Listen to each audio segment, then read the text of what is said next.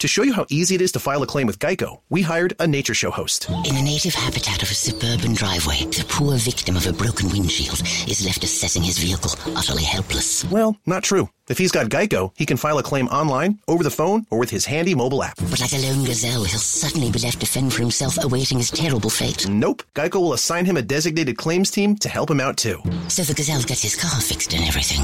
Wow, nature is so cool. Geico. Great service without all the drama.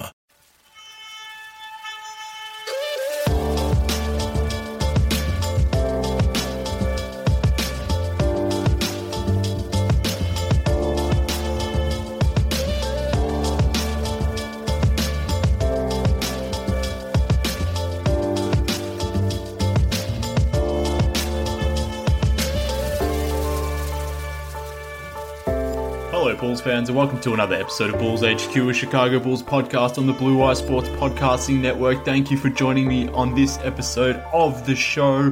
Very much appreciate it, coming at you straight after the Bulls have beaten the Los Angeles Clippers. Of course they've done that, Bulls fans. They can't beat the Charlotte Hornets. They can't even register over 75 points against the Charlotte Hornets, losing 83-73, but somehow still find a way to beat the Los Angeles Clippers. Now, this Clippers team clearly were resting, half of their rotation essentially. No Kawhi Leonard, no Lou Williams, no Patrick Beverley. Obviously missing quite a few players that would have probably changed the outcome of this game. But as Jim Boylan noted after the game, the Bulls too were without some players, without Daniel Gafford, without Otto Porter, as if that was obviously going to really change the things, or really change the landscape too much. But the Bulls have a way of doing this, don't they? They have a way of eking out a win that they probably shouldn't, but then finding a way to lose in spectacular fashion to a team that they most certainly should beat, like they did, or they didn't do rather, against the Charlotte Hornets. So just a weird couple of days of Bulls basketball. Like I said, this game against the Clippers, this is the type of win, or not even win, just the type of performance that we wanted to see, or at least expecting from our Bulls team. It was a good, hard-fought game from start to finish, really. It was pretty much a 48-minute performance. There was a few minutes that obviously they took off during the third quarter where they let another double-digit lead slip to a single digit. So I think it got down from 14 points down to 5 points at one point. But I guess in previous games where they would have put their head down and maybe let this game sort of get away from them, they were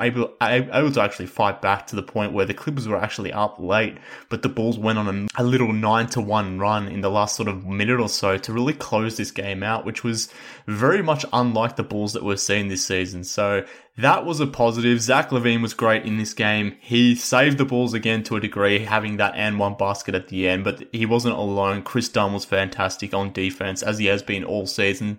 9 points, 9 rebounds. He was tasked with guarding Paul George.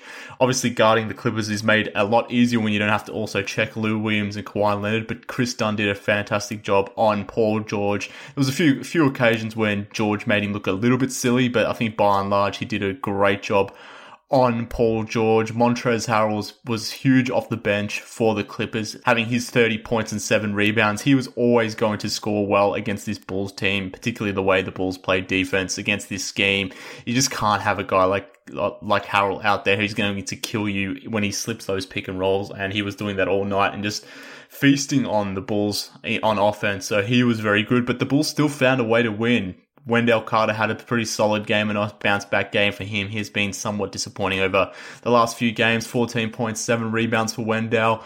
Lowry, only 8 field goal attempts, but found a way to impact the game elsewhere with his 17 rebounds. Another element of this Bulls team that they've been really struggling with is being obviously on the glass. 50 rebounds today for the Bulls, and Lowry pulling down 17 of his own was huge in that regard. But It took Zach LaVine, it took Chris Dunn, it took Denzel Valentine hitting a huge three at the end to sort of draw the game level, but the Bulls found a way to get a win here against the LA Clippers, which I guess is obviously definitely a positive, but in some ways, I've said this before, but I think these wins at the moment, they do mask over some of the problems and concerns that we as a fan base more largely have about this team right now, and I guess that came to a head to a degree where pre-game John Paxson actually he did the media tour. He did his own little media tour in the sense where he had a public sit down with KC Johnson, with Darnell Mabry, and also with Joe Cowley as well. He did a Q&A session with those guys to the point where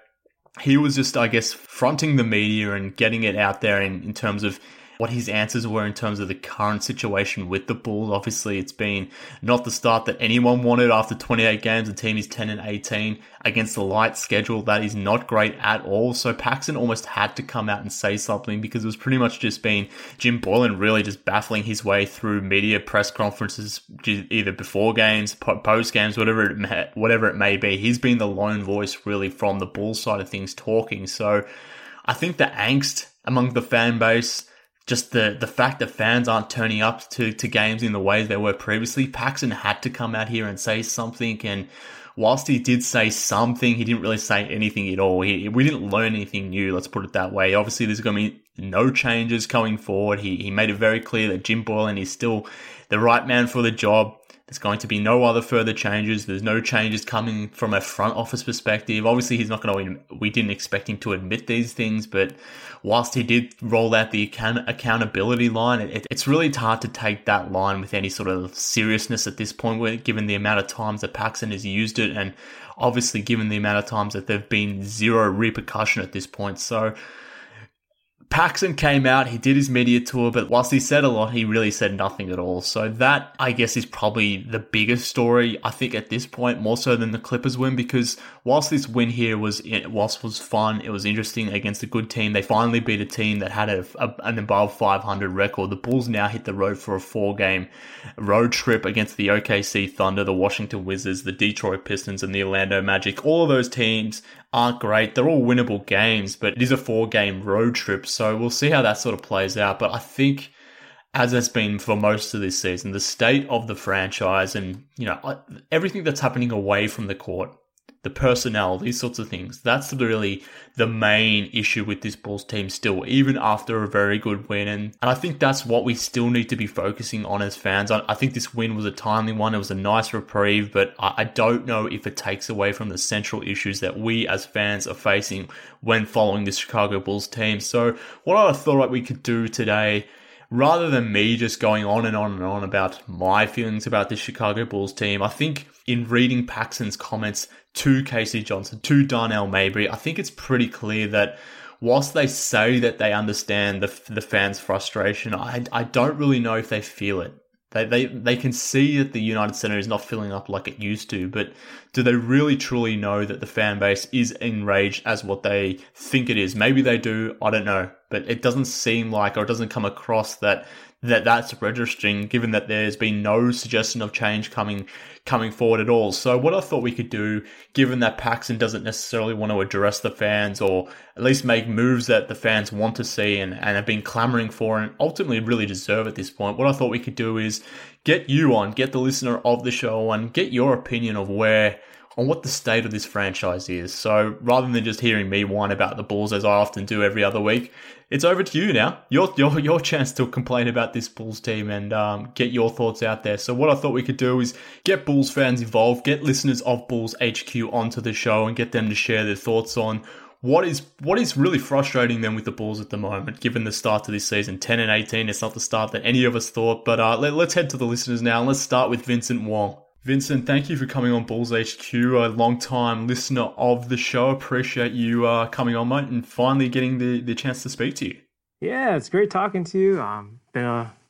Since the beginning, actually, for your pod, and I'm a big consumer of all Bulls content, and really appreciate you and all the other great podcasters out there that put out this great content.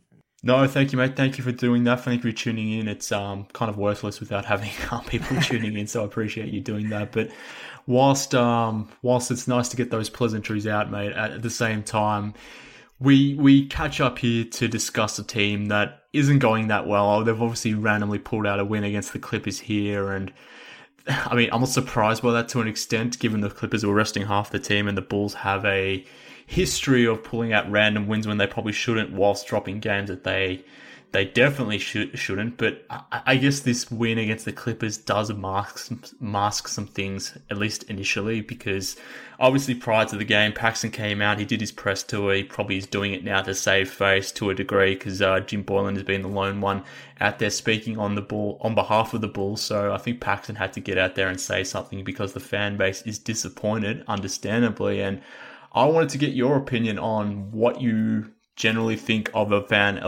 being a fan of this team. I mean, what is your driving concern at this point? Is it the playing group? Is it coaching? Is it something more?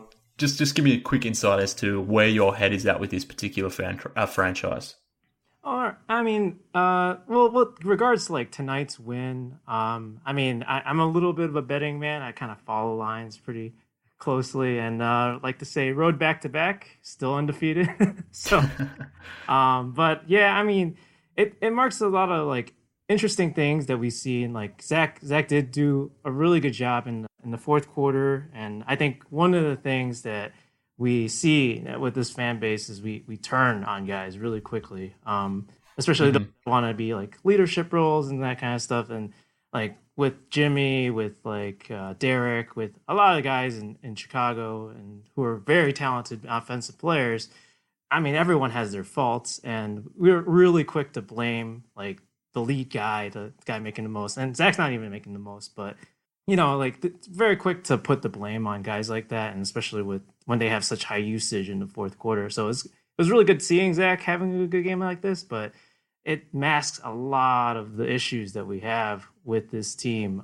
It's just there's and it trickles from the top, you know, like the little apathy that the Reinsdorf have towards this group when they keep a regime there for like 15 years now, or I don't even know how long. Yeah, 17, I think, for Paxson. Yeah, 2003. It's been a long time. It's a damn long time. and it's showing through the fan base too. Like we're slowly turned an apathetic year. I mean, full disclosure, I've been a big fan. I've been going to 10 games, about 10 games a year, and spending my good earned money in there. And this year I haven't even gone once. And it's mostly because I had a baby, but you know, I've had chances to go and just kind of declined because it's hard to support this product right now on the floor, especially when upper management has shown apathy towards the product, and it kind of starts from the front office.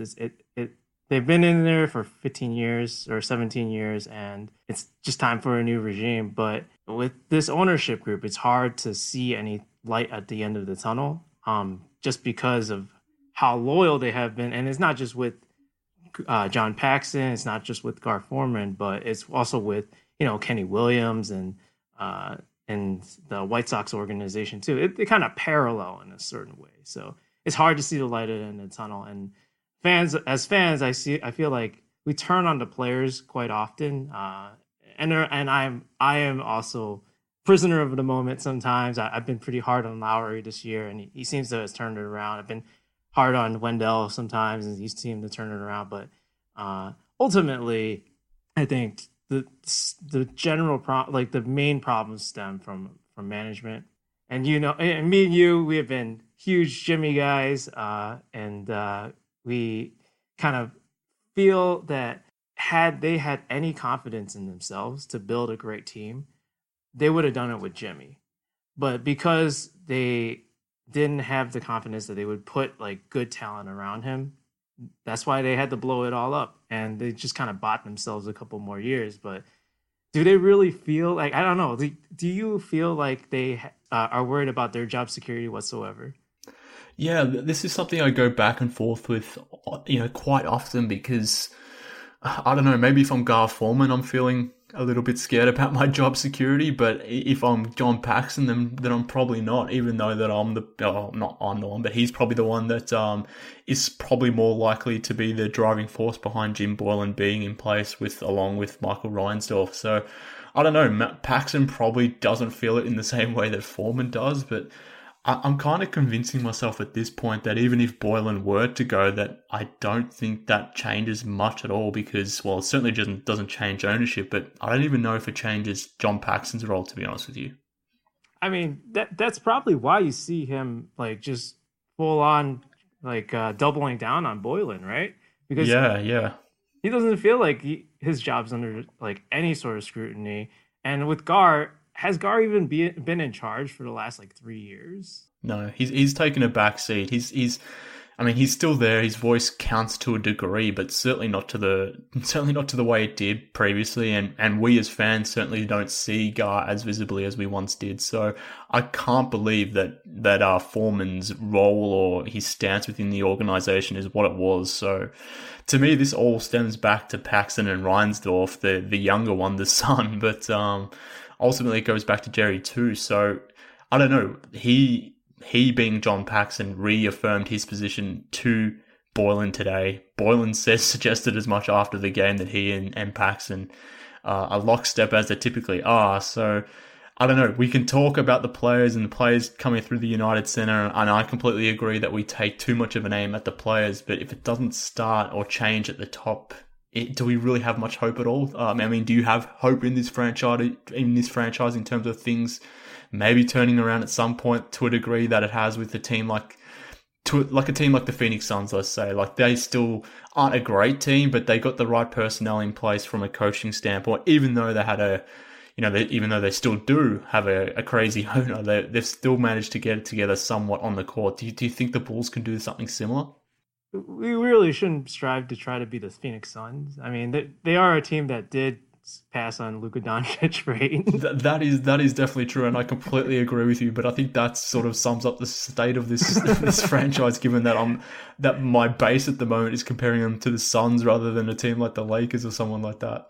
I mean, at the beginning of the season, I remember a lot of people being like, "Hey, you know what? We could be the Sacramento Kings," and I to tear my hair out. I mean, are you kidding me? That's like, you're going from a team that, like, won championships and then went to the Eastern Conference Finals with a really good contending team, and now you want to be the Suns, the Kings. Like, that's. I mean, we got to have standards here. Come on. I mean, that's fair enough. That is certainly fair enough. And maybe my standards are dropped too low, but I think you make a fair point. But yeah, I don't know. Maybe I'm just underselling what maybe this team could be, or I do have grander hopes, but I don't know, Vince. I'm down in the dumps at the moment, so maybe that's just clouding my perspective. I do have. I'm okay. So I'll kind of backtrack. I am a little optimistic because, and this is a fire take, I guess. But Zach is probably the most offensively gifted player I've seen come through the Bulls in a long time. Like he there is nothing on offense he can't do outside of like create on his own in isolation, but. I mean, he can still do that, but it's not the prettiest thing because he doesn't have necessarily the spacing to go around. But I would say Wendell, they kind of reduced him to just like a rim roller, and it's kind of sad to see. But in a certain sense, he needs to kind of take a little more charge in the offense and kind of back up his hard talk. He's been talking, like he's saying, like he wants to be a leader and he wants the team to win, but at the same sense, he hasn't really taken control of his team, and he hasn't really done the things that we wanted him to do on the offensive side, like stretch it out to the 3-point line, make the assists, make the passing, and they've for the most part just used him as a DHO kind of player, and that's not how you use Wendell Carter. We all know that, and Lowry's taking a step back, and I've never had like huge ambitions for Lowry. I thought a lot of people were calling for him to be an all-star this year, and it was like, yeah, let's take a step back. Let's see him do something outside of just score. And he hasn't really. And when he doesn't score, he's not particularly effective in other aspects of the game. Although he did have a really nice rebounding night tonight. Yeah, I mean, it's tough. It's tough to find some silver lining with this current batch, because we know that I feel, and in my eyes, this regime is really good at finding role players, right? They're actually really good at that. They will kind of, like, if we had a player to put around, and I think they would be able to kind of build a great team around them, right? And they did it with Derek, right? They put some great role players on, and they had one with Jimmy. and they just pissed it away because they didn't believe in their ability to bring in role players, which is the only good thing they're good at. And it's just rough. It is rough, and it's hard to find a silver lining. And they somewhat have to luck into it again. And they did it before. They've done it with Rose. They've done it with Jimmy. But yeah, it's hard. It's hard to find the silver lining. But they're good at finding role players. They're good at not spending a lot, I guess. I mean, that is definitely their strengths. But maybe if they hang around for another 17 years, maybe they find another superstar to build around. But look, Vincent, I appreciate you coming on, mate, and sharing your thoughts. I think you've summed up a lot of what I think, at least. I think we take aim at the players too quickly and too often, and it's hard for a playing group to maybe overcome some of the bigger issues that are stemming from this franchise that are, like you said, coming from the top. But I appreciate you coming on, mate, and thank you for your support over the years. And yeah, thank you for coming on Bulls HQ. Oh, thank you for having me. It was a great talk. So thanks again to Vincent for coming on. Let's quickly jump on to the next listener who's on the line. And this one, another long-time listener of Bulls HQ is KC Scott. KC, thank you for jumping on Bulls HQ, mate. No, thanks for having me. Maybe we can start very high level, very holistic about your general sentiment as being a Bulls fan at this point, particularly after when you hear or when you read John Paxson come out and basically say he's committed to Jim Boylen, he's committed to the team as it is currently constructed. There will be basically no change. He takes accountability but makes no change. What are the thoughts that go through your mind when you either hear that or read that from someone like John Paxson? My first reaction was frustration. I read that interview and kind of combed through for anything to suggest that there's a bottom that the organization considers unacceptable. Yeah. You would think that we would have passed that games ago, whether it's posting 73 points against Charlotte, basically getting blown out by nearly every 500 plus team that we've faced. And didn't find it. And that pissed me off. But I got to say, the second thought that I had after I sat with it for a minute is that maybe there's a silver lining here. Maybe John Paxson isn't talking about making changes because he's not empowered to make changes. Maybe he really is tied to Boylen in the way that we hoped when he gave him that ridiculous extension. I mean, I think a number of us thought, hey, maybe this is John Paxson's last hurrah. If Jim Boylen doesn't work out and has to leave, John Paxson will follow him right out the door. So maybe this is a guy who realizes that he's not going to get another chance at this. And so he's saying all the things that a guy who's completely tied to this regime has to say, which is that I got to see this thing through. I still believe that it's going to work out, because the alternative is that there's a Bulls future that doesn't involve him at all.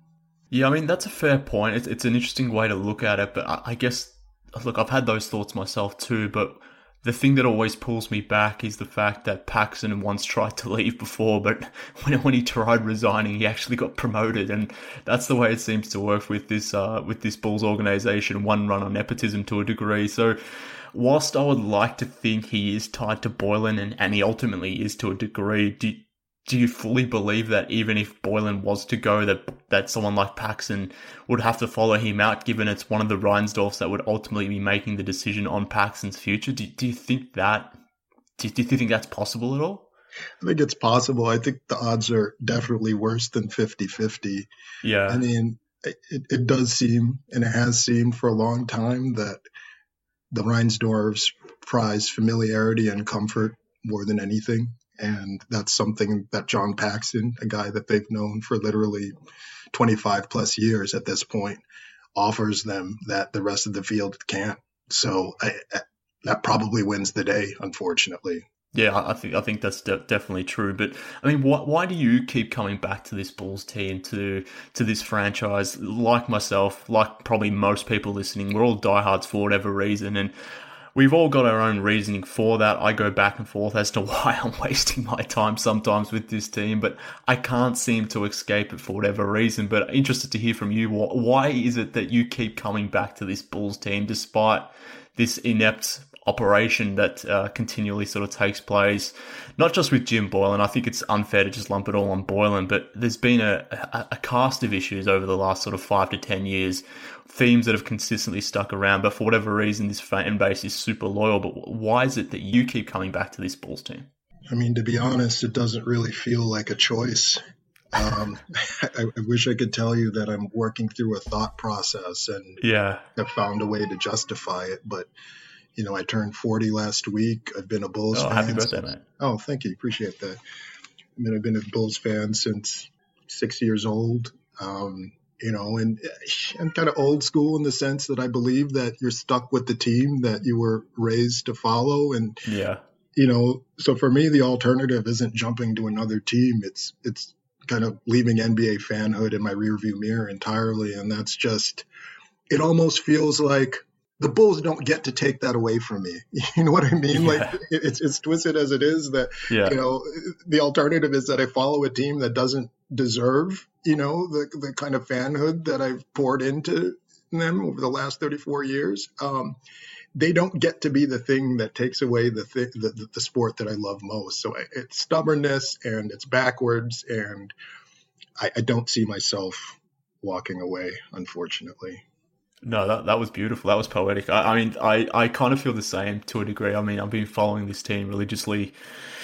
Well, we're almost into 2020 now. So yeah, probably 20, 25 years. It's kind of ridiculous. You pour that amount of time, that amount of energy into a team that it's hard to peel yourself away from them, unfortunately. So that they have us for better or worse. But do you have hope that there is change on the horizon? Do you see it in this playing group? Do you see it? Well, maybe you don't see it necessarily with Paxson, Boylan, and those sorts of things, but is there a reason to be hopeful? Do you have that hope at all?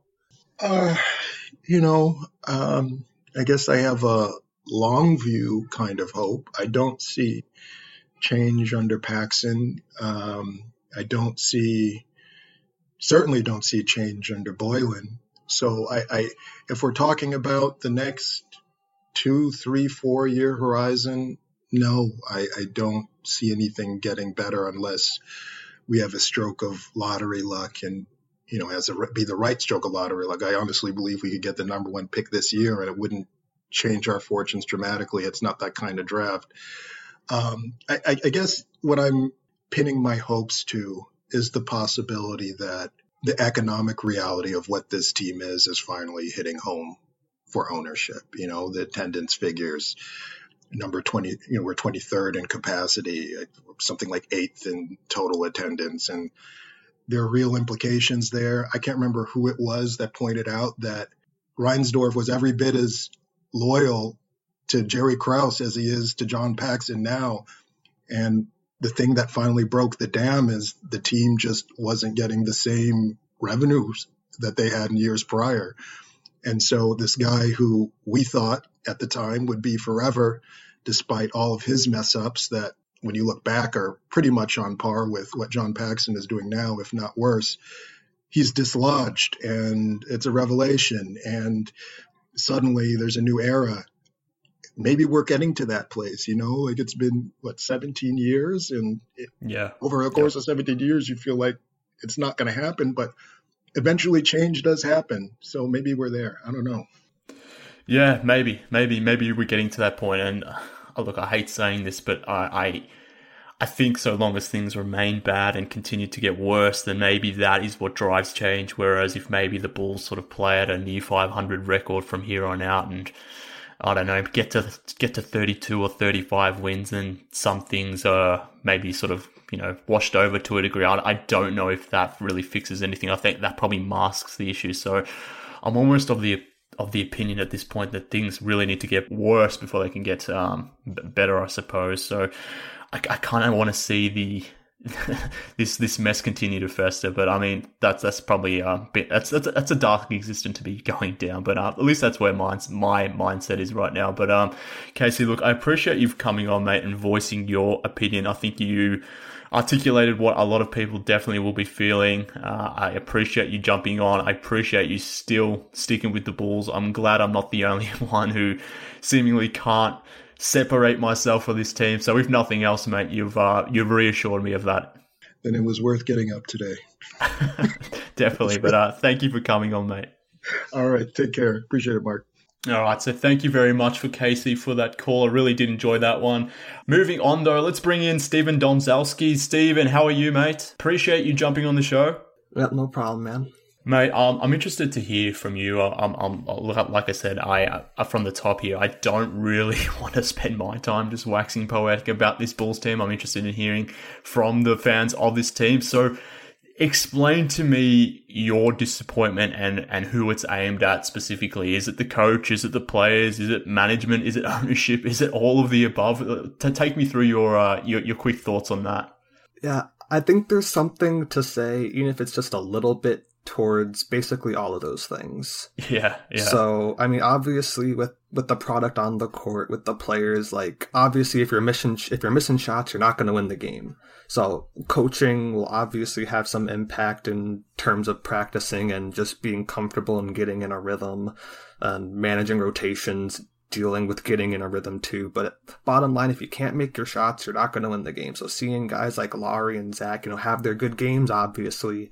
Then you have games where they go 2 for 7 from beyond the line. Zach shoots he has that one perfect game, 7 of 7, but then he has 2 of 15, 3 of 15. It's okay, well, we need some form of consistency there, and that can be kind of levied both ways with the coach and the players, I think.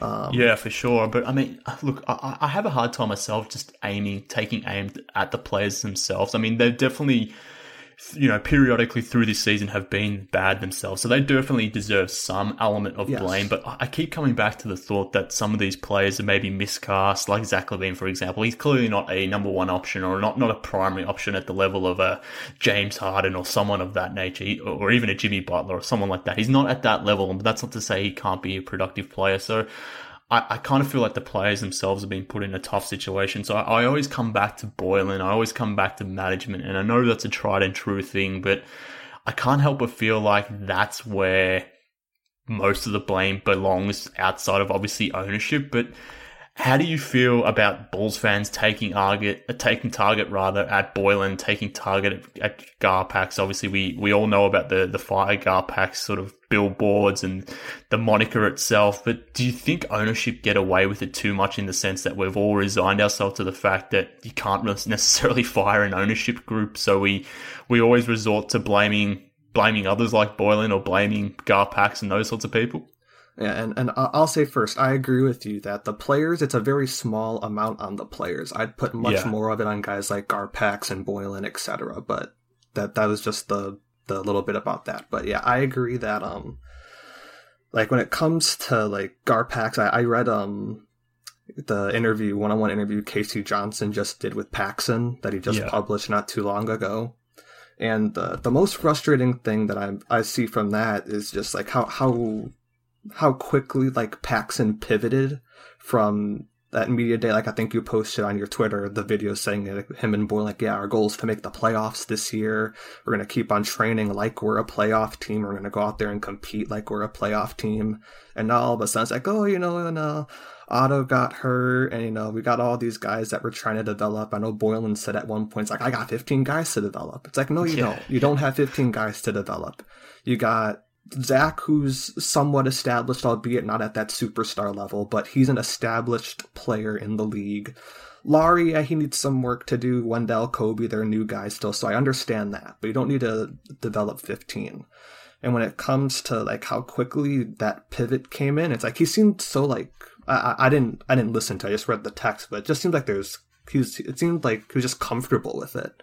And I understand you have to be ready to realize the situation that you're in. It's this isn't working out the way we want to, and we gotta kind of go to development. But it's just such a shame to see that this is how it's happened so quickly too.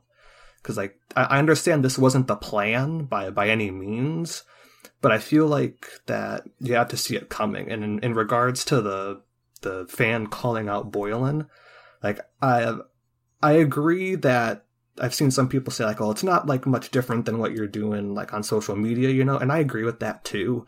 But saying it in person to their face, especially after the end of a brutal game, it always hits a little bit harder when you actually you're in person and you're saying it differently. it comes off like just different. It's a lot more, it sounds a lot more malicious when you actually have like the voice and the intent behind it rather than just typing it out on a keyboard.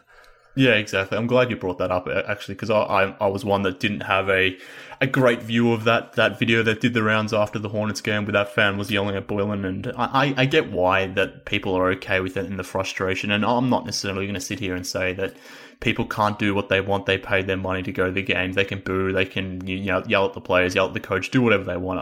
I'm not going to sit here and say you can't do that, but just me personally, I think that's a bad look. Yeah, I mean, you can be a bit of a keyboard warrior and take aim at Boylan, but to your point there, I think it's just more aggressive, more personal when you get up in someone's face. They didn't get up in his face, they were from the stands and were yelling at him, but it just feels more aggressive and more brutal than what it needs to be. So I'm glad you made that point. But Stephen, I appreciate you dialing in, mate, here and spending a few minutes to talk Bulls with me. Obviously, you're a frustrated Bulls fan, like most of us are at this point. So appreciate you dialing into Bulls HQ. Appreciate your support, and thanks for coming on, mate. Yeah, no problem. Thanks for having me. Go Bulls. And yeah, go Bulls. Well, maybe not so much this season, but maybe things can turn around slightly going forward. But thank you for dialing in, Stephen. But let's move ahead to the next listener who has dialed in. His name is Luigi, and he joins me now. Luigi, thank you for jumping on Bulls HQ, mate. Maybe quickly give us an overview of your Bulls fandom, your Bulls history as a fan, and why that has left you so disappointed at the state of the franchise right now, particularly after we learned today that basically there's going to be no changes coming from John Paxson and the like. Sure. So I moved to Chicago almost 7 years ago now, and I started following the Bulls when I moved.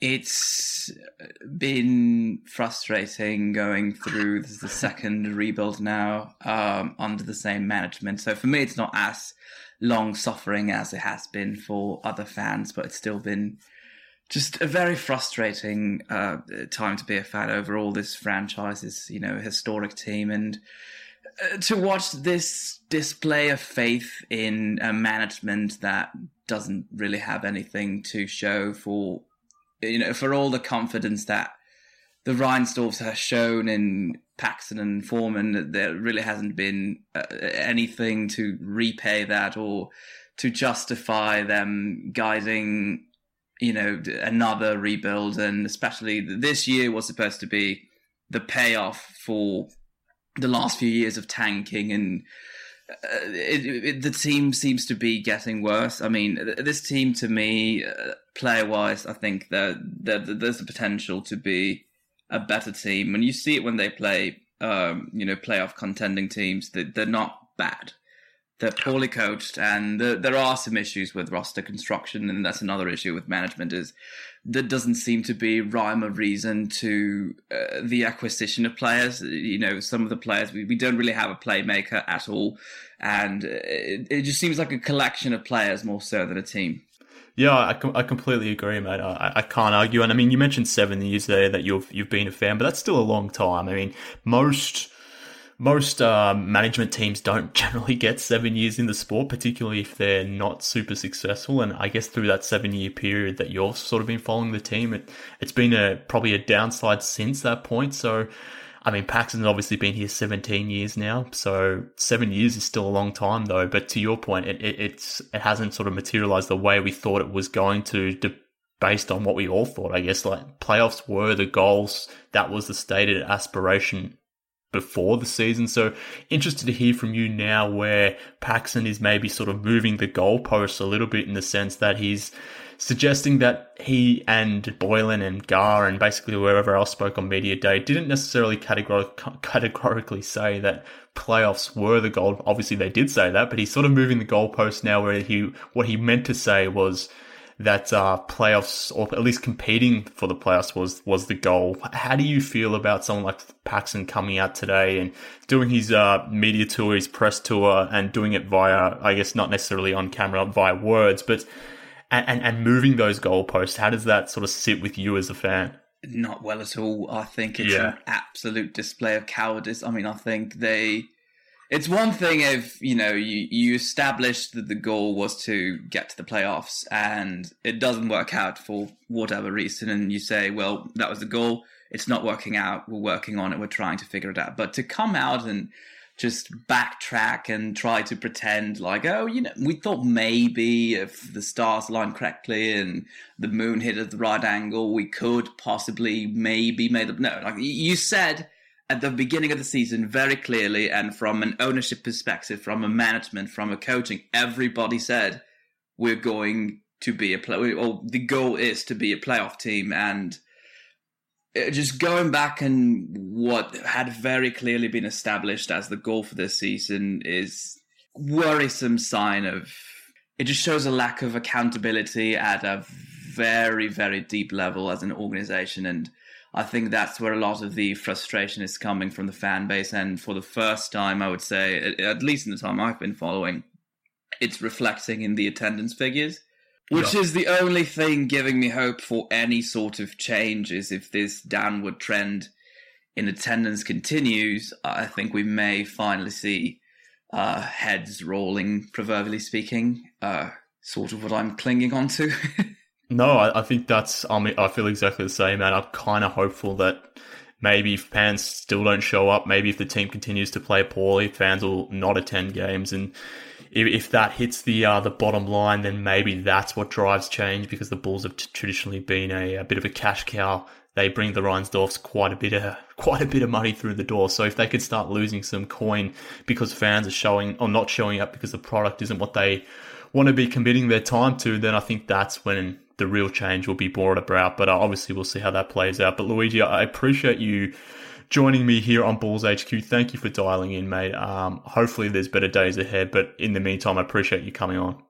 Thank you for having me. All right, now on to our next call. And folks, basketball, it truly is a global game. And I mean, followers of this podcast probably know that, given the accent that I have particularly. But our next caller is dialing in all the way from Portugal. So to think that basketball truly is a global game, and maybe more so than just basketball, our Chicago Bulls, they are a global brand. And that's why I'm here podcasting, and that's certainly why Pedro is on the line as well. Pedro, thank you for coming on, mate. Dialing in all the way from Portugal, and fans need to appreciate this, because time zones are not kind to Pedro when he's tuning into a Bulls game. It's currently 2 a.m. there for Pedro at the moment, but he's still a committed fan of this team. The Bulls are a global brand, a global team. Pedro all the way from Portugal, jumping on Bulls HQ. Thank you for coming on, mate. Look, I'm interested to hear from you, because like myself, you are an international fan. You follow this team from abroad. Like I said, you do it in all hours of the night, but you keep coming back to it. So is this franchise testing your loyalty at this point? No, I think that the loyalty is never tested. I mean, it's above all, it's frustrating because it's a deep state of it gets to disheartening, I would say. Yeah. Because you don't know. Above all, it's that sense that nothing will change. Sometimes even with the other Chicago teams and other sports, as you know, that I root for, you know that if you battle enough, if you rant enough, things eventually will change. But if the feeling with this franchise is that even though they don't care about your loyalty, they don't care if you're loyal or not. Obviously, I've seen a rank, I think it was 2 or 3 days ago, that right now the Bulls are like 23rd in terms of attendance, which is atrocious, and still the front office doesn't seem to give a rat's ass about it. So yeah, I mean, they're all fair points. They're all fair points, Pedro. But I mean, for you specifically, I mean, you're watching the game after midnight. I mean, that's a significant commitment for you. So given that you see no change from management, from front office, or the front office and ownership and the like, do you not question things sometimes, or do they have your undying loyalty? And if they do, why is that? If you ask me that, if I stay awake to all games like I did back in the old days when we got all the gang together with Noah and Rose and Dang, if you ask me that right now, no. But it's not a matter of winning or losing. It's they have my loyalty forever, but I'm not stupid. I not follow them until like a cliff. I will not jump out of a cliff, especially for this front office. I would do it for this team because I'm a loyal. I'm 100% Bulls and will always be. But it gets to a certain point when you start to question, what am I doing here at like 3 a.m., 4 a.m.? Sometimes you have to work and you have 3 hours to get some sleep, and you see some things on the court that get you, why am I doing this? I mean, it's just frustrating above all. No, I certainly understand your opinion. And I mean, like, there are times where I question, why am I bothering with all this? I mean, games for me here in Australia are generally around midday. So I can sit down and watch a game during my lunchtime, which is okay on the weekends, not so good during the week when I'm at work. But I mean, for yourself, like you sort of just illustrated there, it's much harder for European Bulls fans, given the time that you're sort of putting into the team and literally the time that you're having to watch. So I think I think the franchise needs to understand that this is a global team. They have so much support from around the world. So it's not just the fans in Chicago that are hurting at the moment. It's literally fans all over the world. So they've got committed Bulls fans like yourself literally dialing in from or watching the games from Portugal. But I mean, what is the one main significant change that you want to see? Is it about the playing group? Is it about management? Do you want to see new ownership? Do you think that's possible at all? What is the one change that you want to see in the next few months to make you at least sort of stop questioning why you are getting up at 2 a.m. and watching this Bulls team go around? I think we all lost. I think we are all tired of Reinsdorf. I think this is a team but this is true from the beginning. Reinsdorf only has eyes for the White Sox. We know that this was established since like forever. Even if in the Jordan days, obviously he was into the team, but it was always a baseball fan. Yeah, Michael is not that much, but Jerry was always like that. But I do think that the ownership is out of the question, so I will not ask that because I know that is impossible. But that is the main point. I would like to see a fresh and new approach to the ownership, like we're seeing in other franchises. But that is out of possibility. But then you get, okay, they will change Paxson, and you know how is the relationship between Reinsdorf and Paxson. And even there the question, is it possible? I don't think so. At least for the foreseeable future. Then it gets down. It gets to it's Gar Foreman in any way going anywhere. It doesn't seem so either. So. It starts the question: what will we change? Will we change a towel boy, the guy that delivers bottles? I don't know. But for me, it was ownership.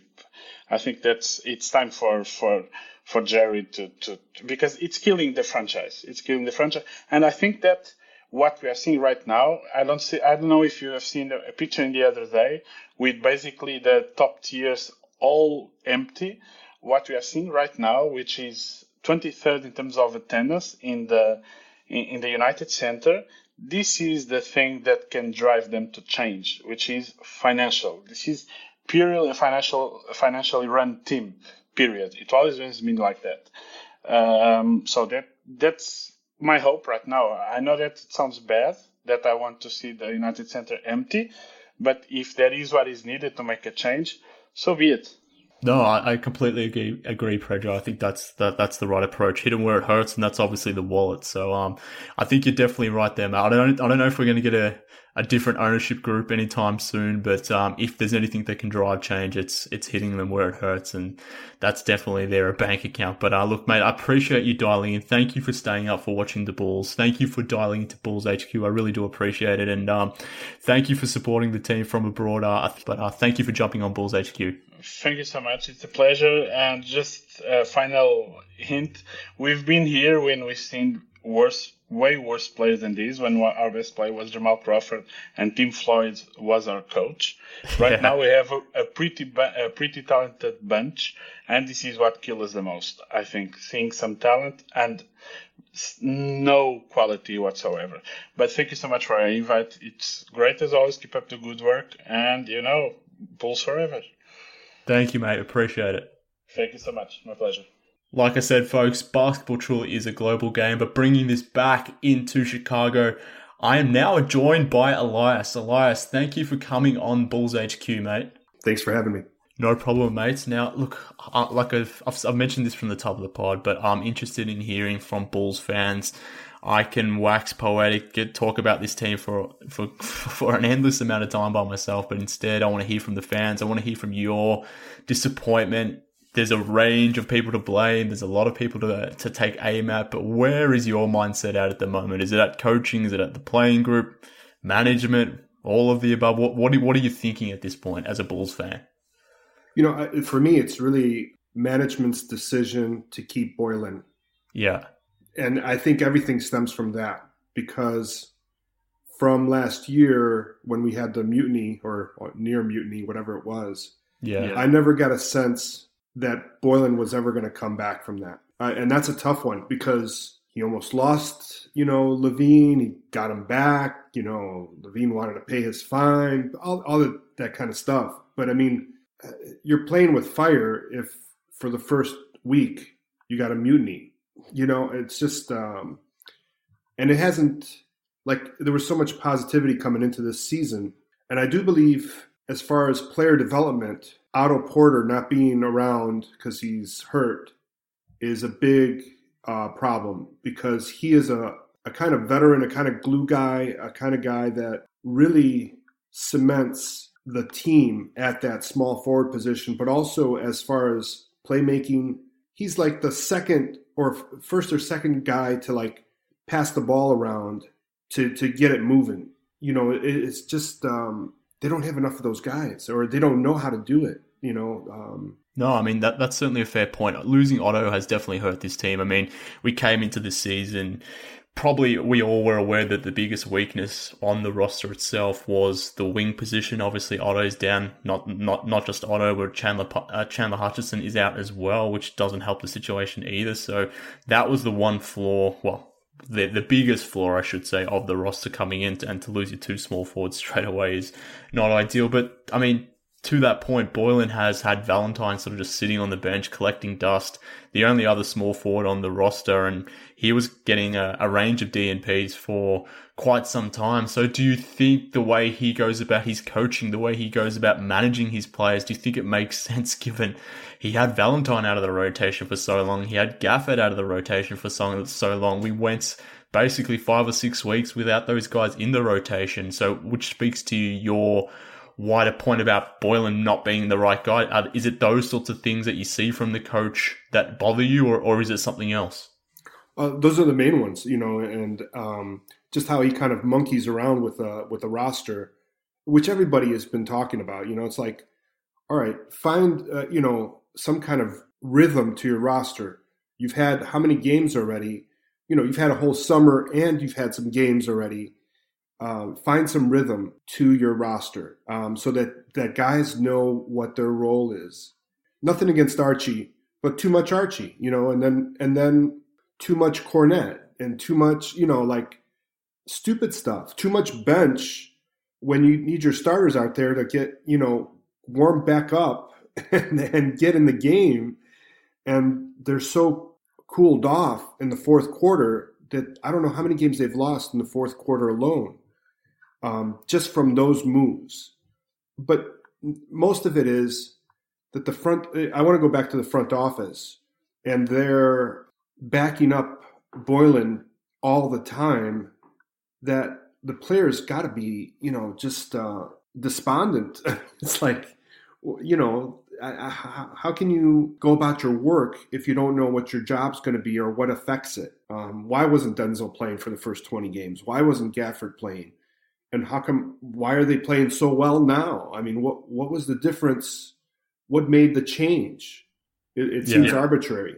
No, I mean, they're all good points. And I mean, from our vantage point, at least, maybe it's different inside the Bulls building. They like to always mention that, but maybe their relationship with Boylen is different. But from our vantage point, it's kind of hard to see how they build trust between coach and player when they're called out in the way they are in media. I mean, Zach LaVine was obviously taken to task. That became a national story. We talked about Valentine, maybe less so for Gafford because he's a rookie. He doesn't necessarily have that established role as such. But yeah, it's strange. It's weird. We all know, on listeners of this show at least know that I am not a Boylen fan of sorts. So I completely understand the frustration with Jim Boylan. I think that makes sense. And, you know, if that's where the majority of where your disappointment lies, Elias, and I think that's completely fine, mate. But look, I appreciate you for dialing into Bulls HQ. Thank you for doing so. And I think your position on everything you sort of just stated is completely justified. So thank you for dialing in. Thank you for sort of supporting the show, and hopefully better times are ahead, mate. I hope so too. Thanks a lot. Take care.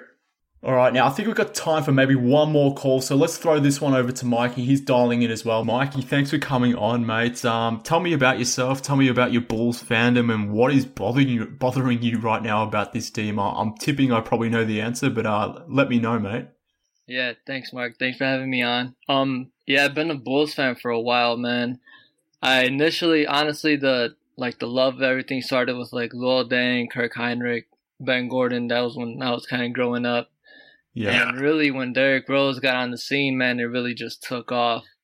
And honestly, I think that's when everybody started like really getting back into the Bulls. He started making more noise, but yeah, that's when the love really just started, man. And lately, it's just been, man, it's been rough.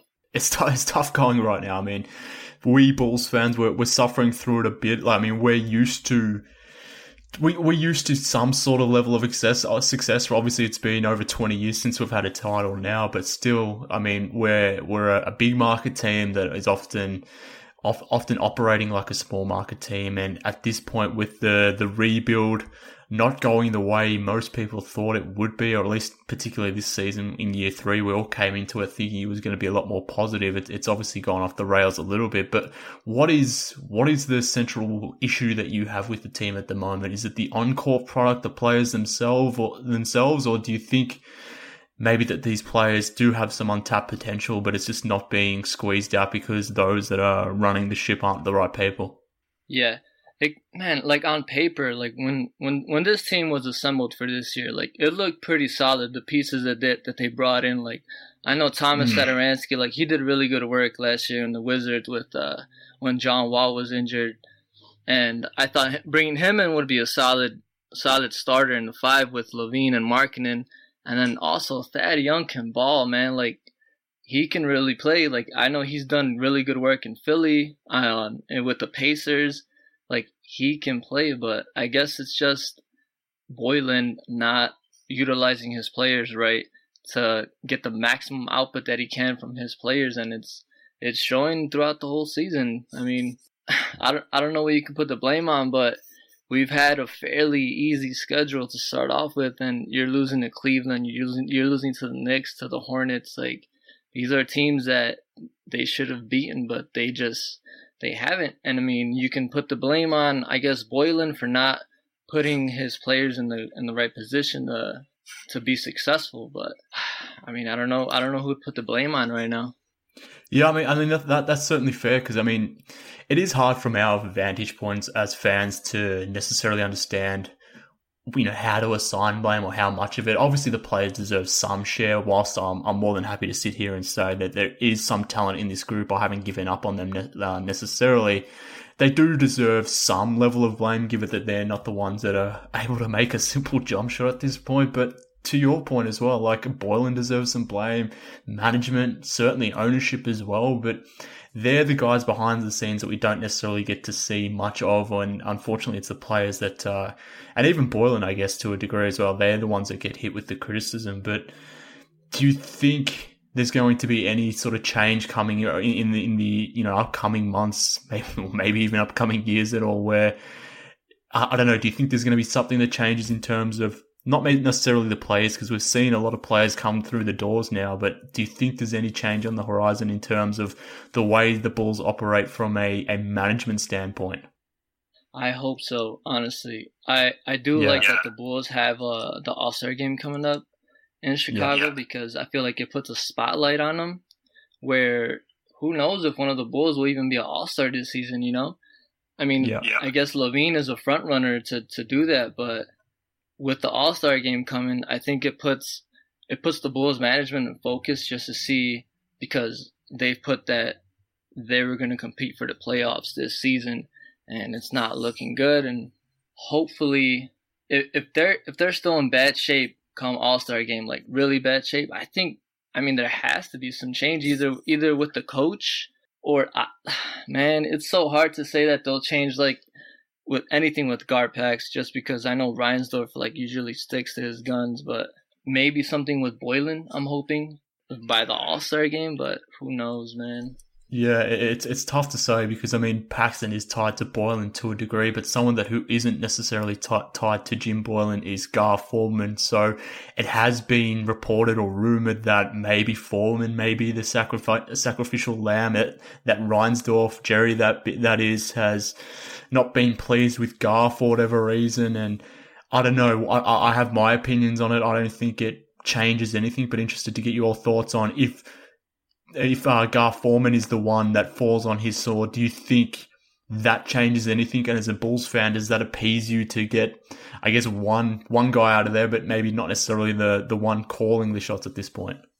It'll definitely be a step in the right direction. I mean, getting some type of change for that front office, because honestly, like ever since Rose, man, and even then, like they got super lucky with Rose. Like who knows if they even compete, like, you know, during that time without Rose. But any change in the front office that revolves around Garpax or even Boylan would be a step in the right direction, because it'll show Bulls fans that, like, hey, like we see it too. We see the struggles. Like we're not happy with this. Just like we're not, like the fans aren't happy. We want Reinsdorf not to be happy too with the team that the Bulls have assembled so far. And yeah, I mean, everybody's frustrated. We need to see some change. Yeah, I think that's certainly true. I mean, we need to see change, but I don't know. I don't think that's enough. I don't think Foreman's enough. So we'll see what the changes are, if there are any at all. That obviously will, based on what Paxton has said today, there's no change coming. So that's probably the most frustrating thing to hear, that they're just going to stick to their guns, and we'll see how all that plays out. But Mikey, look, I appreciate you coming on, mate, voicing your opinions. I think the Bulls, the organization, they need to start taking into account fans like yourself and where your position is with this specific team, because I haven't really met a positive Bulls fan in the last sort of couple of months who's happy about where things are. But I appreciate you jumping on Bulls HQ and voicing your concerns here, mate. Yeah, no, thank you for having me on, Mark. I appreciate it. Thank you. No, thank you, Mikey, and thank you to everyone that has dialed in, and also thank you to everyone that showed interest in wanting to be part of this. This is something a little bit different for Bulls HQ. I haven't necessarily had listeners of the show come on before, so that was cool. It was a different experience for me, and I certainly enjoyed it. I want to do it again, but unfortunately I couldn't get to everyone. So everyone that responded to me on Twitter that wanted to be part of it, and unfortunately I missed. I do apologize. I sincerely mean that, but I really do thank you for your interest in wanting to be part of it. That does mean a lot to me. So hopefully we can get around to doing that next time. And I had a lot of fun doing this. I think the fans need to be heard. So if my small little platform here can get the Bulls fans on and have their voice heard, I think that's something I want to do it again. So maybe for those that maybe didn't get a chance to get on this time around, we can do that on a future episode of Bulls HQ. But that just about does it for this episode of the show. Hopefully you enjoyed this one, and I'm tipping that you agreed a lot with a lot of the callers into the show. I think they all touched on something a little bit different, but I think largely the themes they're all things that we all definitely agree on as a fan base. And I guess that's something that hasn't always been there. We as a fan base, particularly over the last sort of 5 to 10 years, maybe more so over the last 5 years, particularly around the ending of the Derrick Rose era and certainly through that Jimmy Butler era and obviously the Jimmy Butler trade, we haven't been a fan base that has been aligned or hasn't necessarily been in unity together. But it seems like on this issue right now that the fan base is coming together as a collective, and I think that was evident in the calls, and I think most people will agree with what they heard today. So thank you to all that dialed into the show, and hopefully you enjoyed this episode of Bulls HQ. We'll be back again maybe later than a week. We'll see how this week goes, but definitely next week to wrap up how things have been trending for our Chicago Bulls. Hopefully it's a little bit more positive, but that just about does it for this episode of Bulls HQ. Follow me online in the interim at MK Hoops. You can follow the show online too at Bulls HQ Pod. Hit me up on email if you want to send me a question. If you want to be part of the Bulls HQ Discord channel and want a link, hit me up on the email bullshqpod@gmail.com. But as I said, that's all for today, Bulls fans. Thank you again to all those that dialed in. We'll be back again next week. Until then, this has been Bulls HQ. Speak soon, Bulls fans.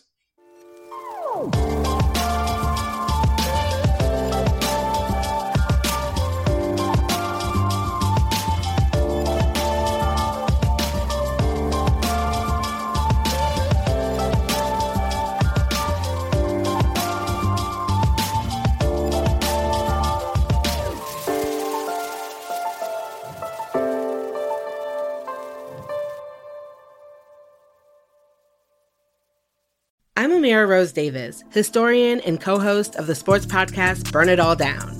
And now I'm hosting the new season of American Prodigy, all about Black girls in gymnastics.